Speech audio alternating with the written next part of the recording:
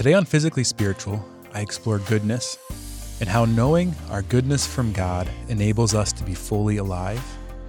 Welcome to Physically Spiritual. I've been amazed by how much growing physically healthier has changed my spiritual life. I'm captivated by discovering the truth about my body and how it reveals God. Physically Spiritual is my attempt to harmonize and share what I've discovered.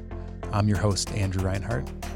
Well, welcome to episode 3 of 4 of the series I'm calling the Macronutrients of the Soul. The series comes from the basic idea that we're designed to receive what God has made. God is one, true, good, and beautiful. These 4 ideas are the transcendentals, and everything God has created and everything God has revealed to us reflects His nature. So by receiving what the Lord has given to us, we feed ourselves as a whole person. This idea of macronutrients is an analogy from nutrition. A macronutrient is a carb, a fat, or a protein, and these are the basic things that our body needs to receive in order to function well. So what I'm saying is these characteristics of God that are present in God's works are the basic things that we need to receive as a whole person in order to function. Today, we're going to be talking about goodness. In the previous 2 episodes, we've talked about unity and truth, and in the next episode, I'll talk about beauty. So from the very beginning, when God created, in Genesis chapter 1, verse 31, it says, God looked at everything He had made and found it very good. God looked at everything He had made and found it very good. There's a couple things to note in this. One is everything He had made past tense and found it very good, meaning the goodness of things come from God's original design. The act of creation, the initiation, were not just good because of God's ongoing involvement in our life. Now, we wouldn't exist if God didn't remain in relationship with us, so that gaze of God that continuously proclaims us good is essential. But it's important that we were made good from the beginning. Our goodness, in a sense, isn't contingent on anything after God's creation. There's 2 opposite errors we need to be in touch with in our modern society. Oftentimes, these kind of errors come at 2 ends of an extreme. The first is that things in the world are neutral and that we give them goodness or badness based on how we use them. So the things in the world are neutral, meaning that the world is just made up of neutral stuff with no meaning. And based on how I choose to use it, it's either good or bad, whether it be fossil fuels or it be a plant in nature or it be the ground under my feet or something I could eat. Right? All of these things are just neutral, and they're only good or bad in reference to how I utilize them. The other opposite error states that everything that exists is good, but that no matter what we do with it, it's still good. Right? So this argument would go something like this. Well, God created this botanical substance that happens to have mind-altering effects. It's a drug. So since God created this drug, and it's a good thing because it exists, that means I can use it, and that's a good thing. You see that there's a logical error there. There's a jump. And people often use this to justify their behavior. Well, this is something God made, so it's good, so I can use it this way. Well, God made it, yes, it is good. Yes. That doesn't mean, therefore, you should smoke it, right? That doesn't imply that God intended that usage for it. Or we use this sometime with our own bodies. We think our body is a neutral thing that then we can use as we wish. Maybe in a relationship, we handle the sexual aspect of a relationship this way, right? Well, your body's good, my body's good. However you want to use it as good, however I want to use it as good, as long as we consent. No matter what we do, it's good, right? There isn't a design to it. It doesn't have its own goodness that we discover and live into, right? It's only good in how we use it and how we assign it. You notice how both of these errors have a bit of truth in it. The first error, that things are neutral and that we give them their goodness or badness based on their use of it, right? This bears a truth in that the way we use things is important. We're either using things in a way that gives God glory or not, that helps us to flourish or doesn't help us to flourish, that That's being a steward of the world that God gave us or not being a steward of the world that God gave us, right? So that half of it's true. On the other hand, the second idea has a half-truth in it too, that the things that God made are good. The things that God made are good. And where it gets it wrong is that, well, how we use it doesn't matter, that it remains good regardless of my intention, its effects, et cetera, right? So we need to hold those things in tension, both that everything that God made is good, but that also we need to use those things well in order for it to be good for us to use them. This is what the Catechism says in paragraph 294. It says, the glory of God consists in the realization of this manifestation and communication of his goodness, for which the world was created. God made us to be his sons through Jesus Christ, according to the purpose of his will, to the praise of his glorious grace. For the glory of God is man fully alive. The glory of God is man fully alive. Right? God's created to communicate his goodness. So this goodness that God recognized in creation isn't a goodness exterior to him. Yeah, creation is separate from God, but God remains intimately involved. But the goodness of creation is a reflection of the divine nature. It isn't this new kind of good thing that God made separate from him. All right, paragraph 299 states, because creation comes forth from God's goodness, it shares in that goodness. And God saw that it was good, very good. For God willed creation as a gift addressed to man, an inheritance destined for and entrusted to him. On many occasions, the church has had to defend the goodness of creation, including that of the physical world. Right? There are many heresies that don't just say that the world is neutral, but actually that the world is bad. The physical world is bad. Heresies like Manichaeism and Gnosticism, these thoughts made claims that the natural physical world was a bad thing and the supernatural spiritual world was a good thing. And the church has always defended God's creation as being a good. The physical world as being a good. Our bodies as being good. Our instincts as being good. All of these things are good. They're things that God has designed and brought forth in our life, either by a direct creation or by a procession of causes that God orchestrated in his providence. Paragraph 306. God is the sovereign master of his plan, but to carry it out, he also makes use of his creatures' cooperation. This use is not a sign of weakness, but rather a token of Almighty God's greatness and goodness. For God grants his creatures not only their existence, but also the dignity of acting on their own, of being causes and principles for each other, and thus of cooperating in the accomplishment of his plan. Right? God doesn't just make us to be good and to sit there. We're not a trophy on God's shelf. We're not a trinket that sort of clutters his creation. We're not just sort of nice, cute little thing that God made and likes. We're designed to be our own agents. We have freedom. We can act. We're meant to be cooperators in God's plan. And God actually makes it so that his plan could be more profoundly manifested when we cooperate, when we love as he loves, when we act as he acts.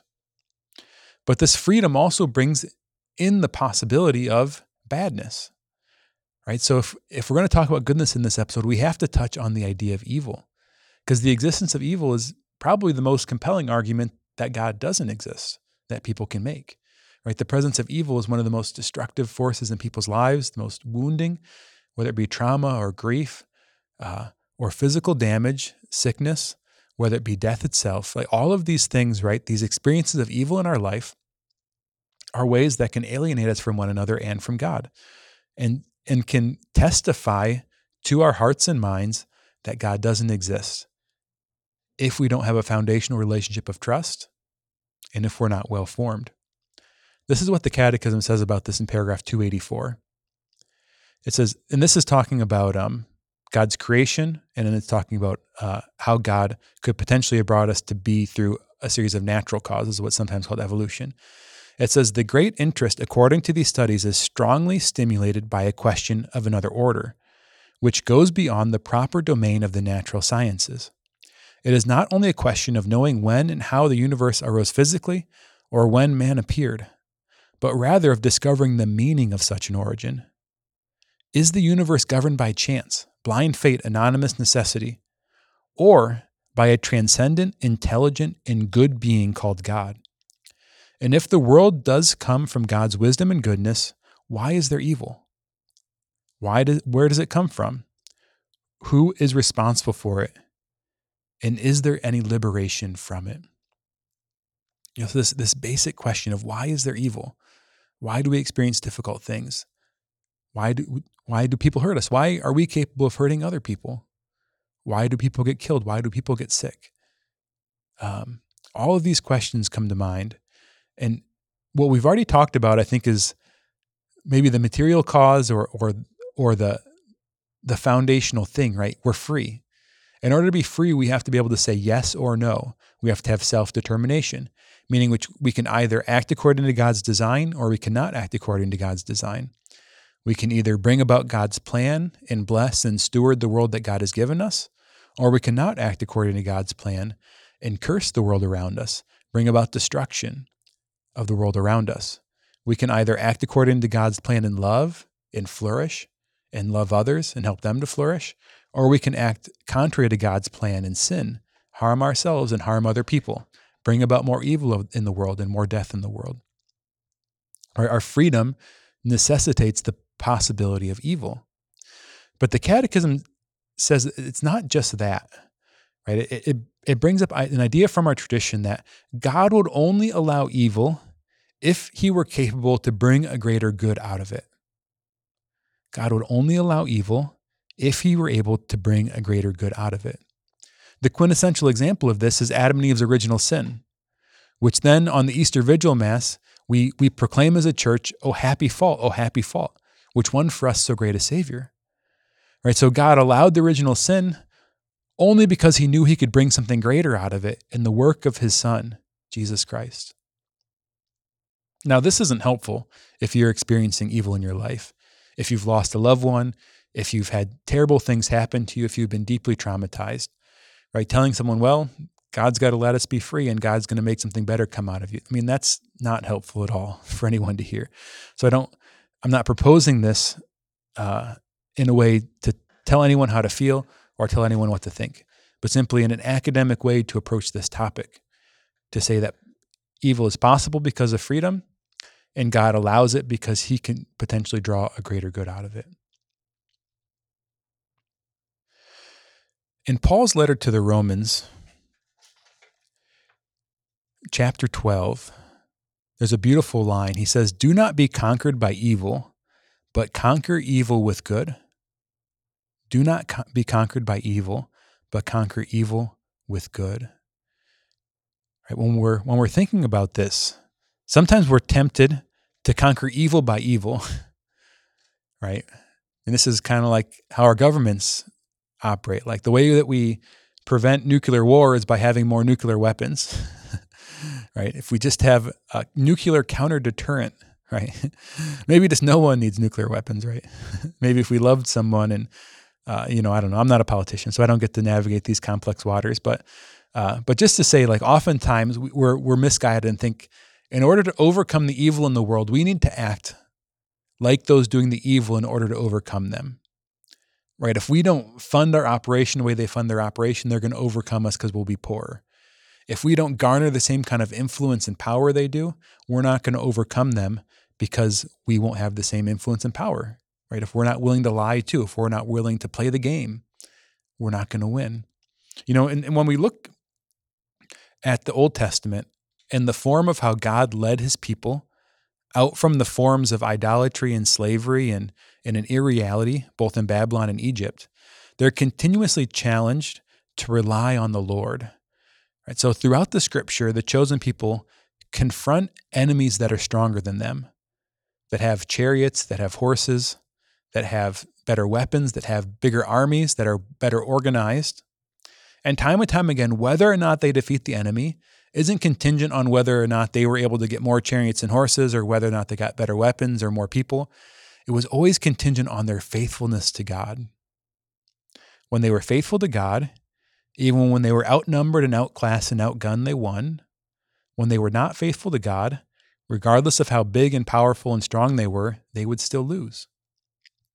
And this is trying to teach us a basic principle that if in overcoming evil, we become evil, we lose even if we win. If to overcome evil, we become evil in our actions, we lose even if we win. Right? This game isn't fought out in the capturing of territory, the acquisition of wealth, power, or influence.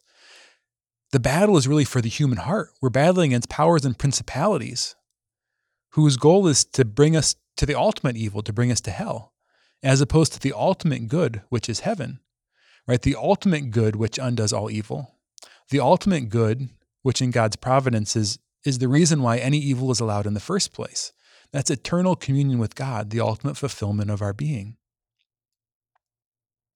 Right, now, how do we accomplish this on a personal level in my own life? Like, how do I confront my own evil, my own sin, my own brokenness? The fact that I continue to do things that hurt ones I love, even when I don't want to anymore, even when I've tried not to, even when I've, read books to learn not to do it, when I've, continued to go to confession, when I've continued to go to communion, when I've sought counsel from others, and I still struggle. Like, how do we face this? Here's what Paul's letter to the Ephesians says, chapter 5. It says, "For you were once darkness, but now you are light in the Lord. Live as children of light, for light produces every kind of goodness in righteousness and truth." I'll say this again. "For you were once darkness, but now you are light in the Lord. Live as children of light, for light produces every kind of goodness in righteousness and truth." Right, so this is important. Goodness doesn't produce light. Light produces goodness. Then goodness, I think, produces more light. But the light comes before the goodness. What's the light? Who are we children of? We're children of God. Right? God is the light. This is an analogy here, a spiritual analogy. But it speaks deeply into the created world too, because the whole created order, the whole ecosystem comes from the light of the sun, right? The light of the sun, that energy hitting the earth, that energy, that the complexification of the order of God's creation is contingent on the energy that's in the system. Without the energy, things die, right? The state of not having energy in your body is to be dead. So life, complexity, goodness, things moving up the ladder, being towards God, is contingent on light. And this is an analogy for God's grace. So live as children of the light, for light produces every kind of goodness, righteousness, and truth. Light produces order. So this means in order to be good, in order to do good, in order to do good, we need to realize that we are good. We need to be a child of the light. In order to be a child of the light, we need to receive God's love. Right? So that basic word that God gave at the end of his creation, the act of creation that started it all, he noticed that it was very good. In order to know that we're very good, you know that you're very good by receiving that from the people you're around. In a sense, that somebody telling you you're very good, seeing their face when they see you as very good, right? It's in that receiving that we realize it. We're delightful because we've been delighted in. We can't see ourselves except by with a mirror. And the mirror that reflects our goodness is the face of others. We can't see ourselves except with a mirror, and the mirror that reflects our goodness is the face of others. Right? The words they say, the look on their face, the reactions they have to us, the smile, the delight, the light of their eyes, their listening ears, right? All of this communicates goodness to us. And this is basic and fundamental in our childhood development and attachment theory. And I've talked about this in previous episodes when we talked about, we've had episodes on attachment theory. We've had episodes on Conrad Bars where this has come up.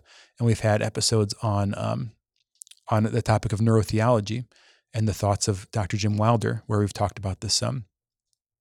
But in childhood development and attachment theory, the child forms a secure attachment by experiencing the reactions of their parents, right? The fact that the parent reacts to their signs the light and the delight in their face, especially communicated by their eyes, their authentic smile, the tone of the parent's voice, right? It's all of these cues emanating from the face that communicate the child's goodness, their desirability, the fact that they can trust that they'll receive, the fact that that they're good in and of themselves. The baby can't do anything to earn the parent's love. The baby doesn't help the parent at all. The baby, in fact, keeps the parent up late, depletes its nutrients, takes up its time, takes up its money, right? The baby in a real way is sort of a drain on the parents. But in spite of that, the parents are called to delight in the child. And that teaches us something fundamental about our relationship with God, right? Similarly, like, while we don't tax God, God's not tired, he's all powerful, keeping all creation in continual existence doesn't form a bead of sweat to form on God. And that's like a metaphor because God doesn't have a body except Jesus's. But that love we experience as a child reflects the foundational relationship we have with God, right? That we don't offer anything that adds to God, to his glory, to his magnificence, to his goodness, yet he still delights in us. The chosen people would say to one another when they bless one another, may the light of God's face shine upon you. God comes to us and presents himself to us as a new father. Jesus' question, how could I climb back into my mother's womb and be born again? He says, if you're not born again, you do not have life within you. He talks about by baptism in the Spirit, by water in the Spirit. So by our baptism, we're adopted as God's children. We're offered a new attachment, a new experience of the delight of a father that restructures our life. And that's living the gospel. That's discipleship. So we could say that the language of our parents' bodies is meant to echo the words of God in creation. The language of our parents' bodies is meant to echo God's words in creation. When God looks at creation and says it's very good, that's meant to be the language of parents' bodies toward their children. And then that's the language of God's body towards us. God's body both in the incarnation in the person of Jesus Christ, when he dies for us when we're still in our sin on the cross, right? That cruciform God on the cross, the language of that body is saying, you are very good. I do this for you not because you deserve it, not because you've earned it, not because you've done anything good for me, but because I love you. You're worth it because of your foundational goodness in my love for you. And then the language of God's body in the church, the body of Christ, particularly in the sacraments, particularly in the Eucharist, is that we are very good in receiving him into us, into becoming him by being consumed by him when we consume the sacramental species. The language of God's body. So it's this basic experience of our goodness that we receive from others. Hopefully, as I'm going through this macronutrients of the soul series, you see how these topics are building and interpenetrating, right? Because we started out with unity, our dependency, our need for relationships with others. And then we went into truth and how we need to receive the truth from others. Well, but the truth that we receive from others foundationally is that we're good. So we both need to be in relationship. We need to receive the truth. And the truth that we need to receive is our goodness, right? And then all of this is leading into the final episode in the series, which is beauty. This has played out in my life in a lot of different ways, but probably the most foundational story for me recently, which I've shared, I think on the podcast before, but I was in seminary for 4 years. I thought God was calling me to priest. I want to be a priest, but God called me out. And when I was leaving, my spiritual director, I had I still have a really thick head, but he had to be really blunt with me sometimes. And one time he looked at me with a smile, and he had these real penetrating eyes, and he just said, Andrew, what's going to change you isn't when you fall in love with someone. It's when you realize somebody's falling in love with you. And I just kind of filed that away in my brain. And, I wasn't interested in anyone at the time. I just left because I felt God was calling me to discern marriage. And a couple years later, my wife, Brittany, and I started dating. And it's true. Like, I remember there were key moments in our dating when I either shared something about myself and she drew closer to me, when I thought, man, like once she knows this about me, like she's not going to love me. Or moments when like I'd made mistakes and she forgave me, or just like experiencing the way that she would look at me when she wanted to spend time with me, even when we had spent so much time together. Like all of these things preached about God's love to me in a way that I could have probably read theological texts for the rest of my life and not understood. Because all of these behaviors, the look on her face, the words she said, the touches, all of these said, you are good, you're lovable. And there is something in me that actually believed it, that I received that differently than I ever could have from a text, from a lecture, from watching a video or something like that. And it's this kind of experience that's transformational. It's this kind of experience that reformats our heart, reformats our mind, changes our ability to show up when we're hungry, angry, lonely, tired, when we're afraid, when we're stressed. In those moments when we're not primed to be our best selves and when we're not thinking logically, it's in those moments that we fall back on our foundational relationships of love. What do my people do? Who loves me? Who do I love? Right? Who am I a part of? What people am I a part of? Right? These are the kind of things that transform our behavior in those spaces. So if we're ever going to, as the scripture says, conquer evil with good, it begins with us allowing ourselves to receive the love of others, especially God, but God's love through others, and allowing that to penetrate deeply into our heart. So it's out of that foundational place of identity and attachment and love that we then spring off into the world to love others and to live a life that blesses the world around us. Thank you so much for listening to or watching Physically Spiritual. I'm so grateful for every moment you give into this show. Please remember to subscribe, like, follow, and share the show. And if you want to support everything we're doing at Physically Spiritual or at Awaken Catholic, you can become a patron of the show at physicallyspiritual.com. To find anything I'm up to, head over to becominggift.com. God bless everyone.